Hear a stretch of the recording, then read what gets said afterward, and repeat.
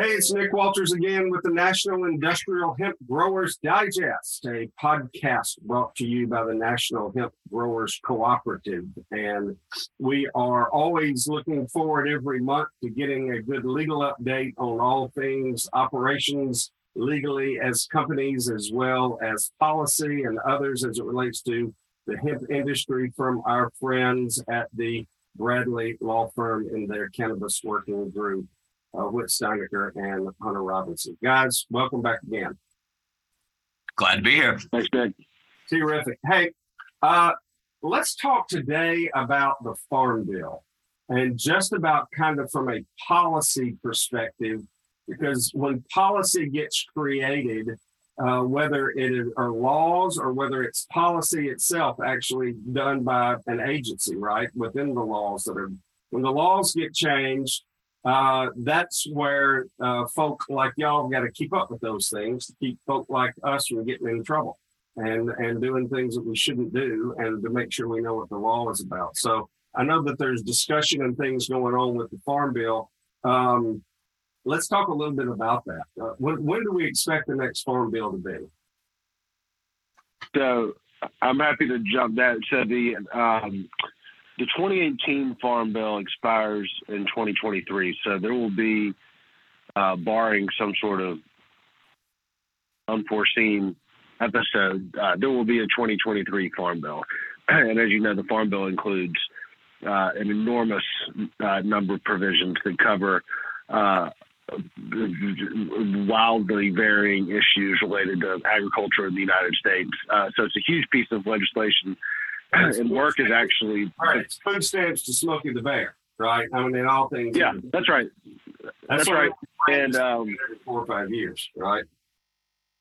Right. And work has already started. They've been having hearings as early as this summer on what's going to be in the 2023 Farm Bill, so.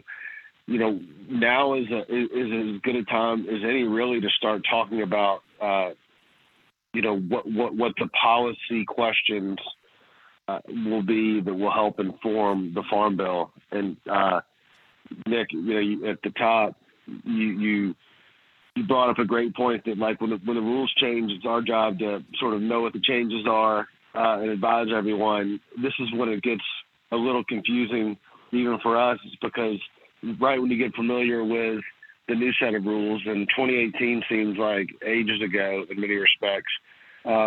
Here we go. We're getting ready to maybe make wholesale changes to the hemp industry yet again. So it's a timely period to have this discussion, because by the time it comes out, which I suspect it'll be in the last quarter of 23, it'll be too late to sort of shape the debate. The time to be engaging in the hard work of policy decisions is now, and that's what Congress and certainly lobbyists, big agricultural lobbyists and hemp lobbyists are doing right now. Absolutely. So, what are anything just fly out to you? Do you think that there's going to be some Delta 8 conversation probably about around that? Would certainly be a provision that will be discussed. Definitely, yeah. I mean, definitely. Well, I say definitely. I would be stunned if Delta 8 wasn't addressed in some way, shape, or form. Congress would have the ability to do a wide variety of things with Delta 8. It could treat Delta 8 just like Delta 9. It could just take the phrase Delta 9 out of the definition of hemp, and so just have THC in the definition, and that would remove any differentiation between Delta 8, 9, 10, or anything else. It could do other things that would informally codify Delta 8 as legal, or it could close what essentially is the loophole that allows for Delta 8 to exist now. That's going to be a huge policy choice. That would also probably involve views by the marijuana industry, particularly in states where adult use marijuana is legal, and purveyors of adult use marijuana are not interested in having Delta 8 in their markets, and they will describe Delta 8 as a unregulated, essentially gray market that's potentially dangerous and things containing products that we don't know about. There's definitely another side to that discussion, but it helps sort of shape the debate about what the industry might look like and how the bedfellows may shift depending on the issues. But Hunter, you may have a different view on that. No, I think that's right. I mean, it would be kind of shocking because I think, as we've talked about on this podcast many times before, Delta 8 seems to be, I think there's a very good argument that it is legal under the text of the Farm Bill, and it is almost certainly was not Congress's intent to create that loophole. So it would be, like anything in Washington, there will be a bunch of kind of coalition building and getting votes, but you would certainly think that's something that Congress would want to kind of answer that question, either closing the loophole or putting some regulations around it. Yeah, I'd be surprised. I'm not asking for a prognostication on which way it'll go, but I'm just saying I'd be very surprised to find out if we don't find a title or a piece or some components of somebody trying to, and probably some of that led by folks who might be from health departments and from ag commissions from within the states, right, who have also said, hey, we've already passed this law at the state level that we've outlawed it. Can we just not make it, federalize that too? Right. I guess that would be some of the dialogue too. Probably. And I think it's also, what goes into that, right? Because even, from the kind of cultivator, the farmer perspective is they like Delta 8, whether they agree with kind of the politics, the policy of having a psychoactive hemp-derived product. It makes hemp more valuable the more things you can do with it. So I think a part of that question too is getting CBD right. That's something I think will be a big topic in the Farm Bill, is putting some statutory kind of fix that says, hey, FDA, this thing's a dietary supplement, regulate it like that or something. And that will, I was looking just an article I was reading right before you hopped on here. They were saying the difference between the projection of the CBD product market was $7 billion without FDA oversight by 2027. To 11 billion with it.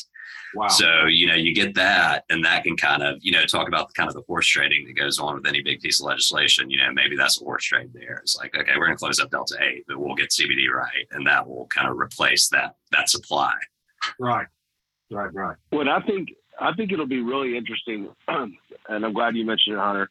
The FDA point is fascinating to me because it wasn't self-evident what the FDA was going to do back in 2018, because there's a lot of people the Farm Bill passed in 2018. It says FDA has oversight over hemp-derived products, but they could have just done nothing with that oversight. And instead, they came out almost immediately and said you can't put it in food and drinks as a general matter.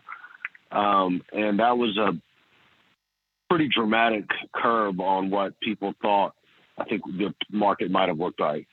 Does Congress have the wherewithal? They certainly have the legal authority, but do they have the Constitution to tell FDA basically this is how we're going to do it? We'll see. I don't know. That's Congress taking on a little bit of political risk there, because the science is definitely developing quickly, but there's not a ton of consensus yet on sort of long-term effects of CBD and various amounts on the body. And so, is that a place Congress is going to want to go, or are they going to want to continue to defer a great deal to FDA? And if so, do they put any extra guardrails around that? I think how that shapes is going to be hugely important, because to Hunter's point, however they answer that question will dramatically impact the size of the market for the next period of time. Mm-hmm. Absolutely. One of the other things that we're tracking and paying attention to are things like the Hemp Feed Coalition and some of the efforts that they are doing to say if there are certain what they call companion animals, right? Not animals that you would ultimately eat, or should be eaten. Not those that, but if they're a companion, if they're a gerbil or a horse or some other, your dog, for dog food or something like that, then we ought to be able to exempt them right out from any of FDA oversight and leave FDA oversight to their veterinary science and stuff for those things, or where you would put hemp meal maybe into chicken feed or cattle feed or, hog feed or something else like that. And I think that's going to be something that certainly is going to be a flag wave, and hopefully some clarity done on that. That could immediately, the states have the authority to do that right now, as I understand it. That the states could, if their departments of agriculture wanted to decide that that's okay to put that as feed into companion animals, that they can pull that off. But it'd be, a truckload easier, and certainly for the industry, if they were able just to kind of clear that up in one swap. So that's something. I don't know if y'all check that out or not. No, that's all interesting. Well, go ahead, Whit. Yeah, and it underlines the feed and the seed parts. And I know we want to talk about some seed issues too. Both of those get to a really interesting underlying policy question of how we think about what hemp is. And this comes up a lot in cannabis. States that legalize, medical cannabis, they call it a medicine, but then they treat it still like it's a illicit drug for the most part. There's this suspicion of it. There's this mistrust of people who deal in it, and who trade in it, and that they constantly need to be monitored in a way that you don't see in other industries. And on the one hand, it's understandable because it's a sister plant of a drug that's long been subject to federal prohibition, fairly or not.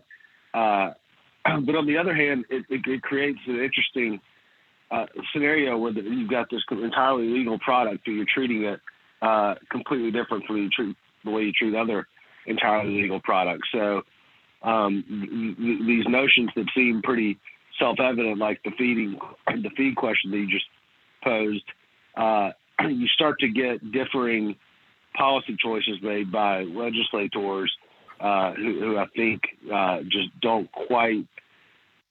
haven't quite arrived at the answer in their own mind to the question of what do we do with this product and the people who trade in it.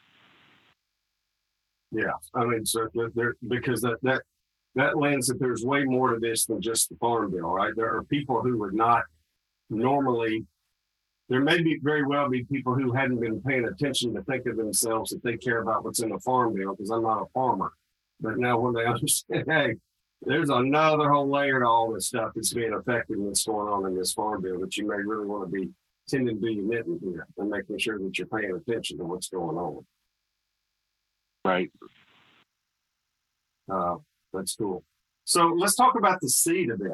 I know that there are several efforts going on with trying to move hemp away from having to be tested whenever the end use is not going to be for any consumption in your personage, right? So if you're going to put hemp into hempcrete, or you're going to do, renewable natural gas like projects that we're doing, or you're doing textiles, or you're doing some other piece, if the genetics back it up, so those are the arguments. One is if the genetics back it up and the seed can be proven that it's not going to grow hot, not get above 0.3 THC, then we ought to exempt it straight out. So kind of around the idea of certified seed and what that means. The other concept is, well, look, we don't do this for anybody else. We don't make a corn grower do it. We don't make a cotton grower do this. Why in the world would we make a hemp grower do that? And so if you can show that that's indeed what this crop is going for, there's kind of almost like a self-certification that we're not going to use hemp for for anything like, unless it was for like CBD. When they do CBD, absolutely do some testing. So I think that's a dynamic that's interesting to follow. It is, and I mean that's been kind of a long-running argument is that there's different uses of hemp that create kind of different risk profiles, and the back end risk profile is what the government really cares about, right? As we were talking about right before we hopped on and started recording, I mean the second option, that does not seem like something that would fly to me, and if it did, I feel like there'd have to be some sort of back end regulation. I don't think they're just going to say like, yeah, you can certify that this farm won't grow any hot hemp, and then that's it. I think it would have to be something about the final product that gets checked. And I've seen something about that as well, not to get off topic, but of starting to measure THC content in consumer products themselves too, right? Because, another trick that is, I say trick, it's some pejorative, but, of getting hemp that is, legal hemp, 0.3% THC, and you put so much of the hemp in there that you get a chocolate bar that has, 50 milligrams of THC. And that's no different than what you can get just at a dispensary. So there's some ways to do that, but the seed certification sounds like a great option to me, because there's just not the same back end health risk when you're putting something in hempcrete, because when you look at the concrete, you don't know the difference. It just needs to be concrete. Right. Or and I guess, and not to play devil's advocate, because actually, I just completely agree that the certification process seems like a really nice way to solve, and just an elegant solution to a problem that's been around for a few years. But, would you maybe agree to, steeper penalties in the event that, because the government's worried about diversion, right? Well, yeah, you said you're going to put it in T-shirts, but it turns out you're selling it out the back door as hot THC product that can be used for illicit purposes. So if, most of the people in the industry are stand-up people, I think they would agree. I think they would probably welcome additional sort of penalties and fines in the event that people were abusing that process. Give us a chance to do it the right way, and if we don't, then punish the bad actors. So maybe you see it gets, when it all comes out in the compromise, you got to keep people happy certain ways. I tend to not think that more testing, more regulation, more hands in the process doesn't seem like the solution. But maybe steepening some of the penalties and fines to really disincentivize people from engaging in wrongdoing would be something that that most people in the industrial side would welcome, because it wouldn't be a problem for them. Right. I mean, I think anybody who wants to make sure that we get bad actors out of the way is good for the industry as a whole, right? I mean, I think that's a big piece of it. It's just that we're still feeling our way around. We're still trying to figure out, right, what's the industry going to look like. And we also got to kind of keep in mind there's definitely, within the cannabis world, you certainly have the cannabis that we would just kind of call marijuana, whether it's medical or recreational or whatever, right? And so that's on one side of the fence. And then once you divide that fence over into the industrial hemp usage, then even within the industrial hemp piece, there's now two components that are really kind of tussling back and forth, and that's the CBD world, and then that's the grain and fiber folks. So that much going on to try to get on regulators' radar screens, to try to get on members of Congress' radar screen, or more importantly, the staff that work on those issues for those members of Congress to understand part of that, and then throw all that back to state departments of agriculture for them to try to go figure out what it all and where it is, at the same time trying to build a marketplace that ultimately wants to purchase this stuff. It, this ain't for the faint of heart, right? I mean, you got to want to be in this thing for a while, and so that's. Well, I spent a very brief portion of my much younger career working on the Hill, and I can tell you from personal experience, the Farm Bill is no joke. That is something that every senator and every member of Congress is aware of. They they're planning for it. It is not to carry this up too much further, but it is a bread and butter issue for everybody, and the interests that are brought to bear and the weight of the lobbying is strong here.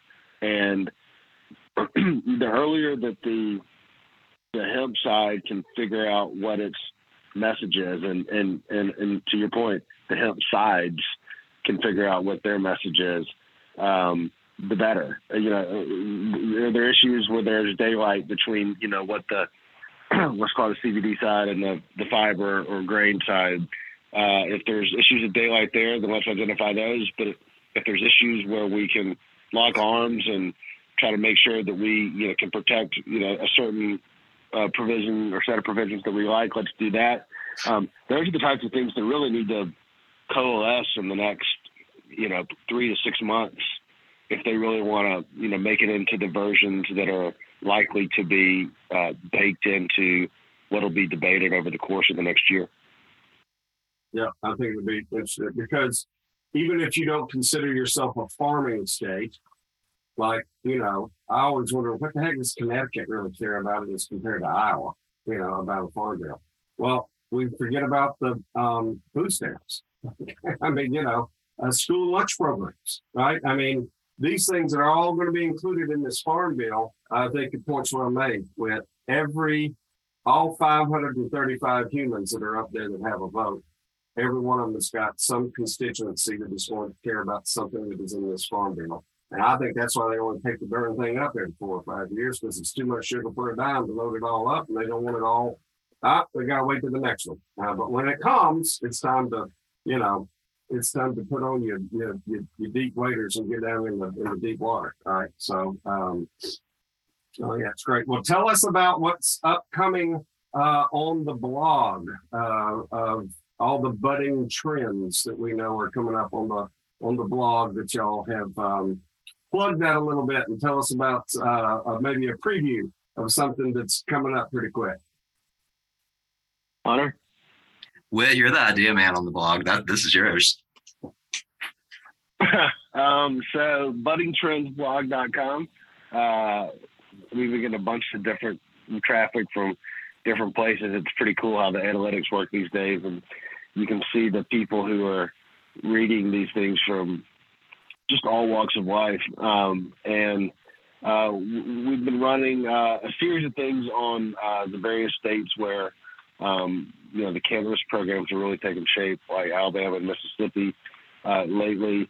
We're always talking about hemp. I'm still working on my magnum opus, which is a comparison between the Rolling Stones and the Beatles versus marijuana versus hemp. But that may be finished by the next time we talk, or maybe not. But if you're looking for pop culture references, but also a place where we hope we can offer some thought leadership in an easily digestible format, we hope you'll check out buddingtrendsblog.com. Absolutely. And as I understand it, you boys tend to hang out at the Bradley law firm. So anybody who wants to learn more about your practice and about getting good counsel from folks like yourself, can certainly go to bradley.com and look for the Cannabis Practice Group and get y'all's contact information and see more about you and about the practice of what you guys do there for the firm. So thank y'all for that. And thank you as always for joining us. If we folks are also interested in learning more about the National Hemp Growers Cooperative, we'd love for you to check out our website, which is at National Hemp Co-op, all one word, .us. You can sign up for our newsletter updates there that are not heavy lift and not heavy read, but we get something out every week just to let you know about the things that we are doing and follow along about what we're doing to try to build wealth for our members through regenerative agriculture and sustainable development. So until next month for our legal update with Whit and Hunter, this is Nick Walters. Thanks for your time today. Join us again soon. Thanks, guys. Thanks, Nick.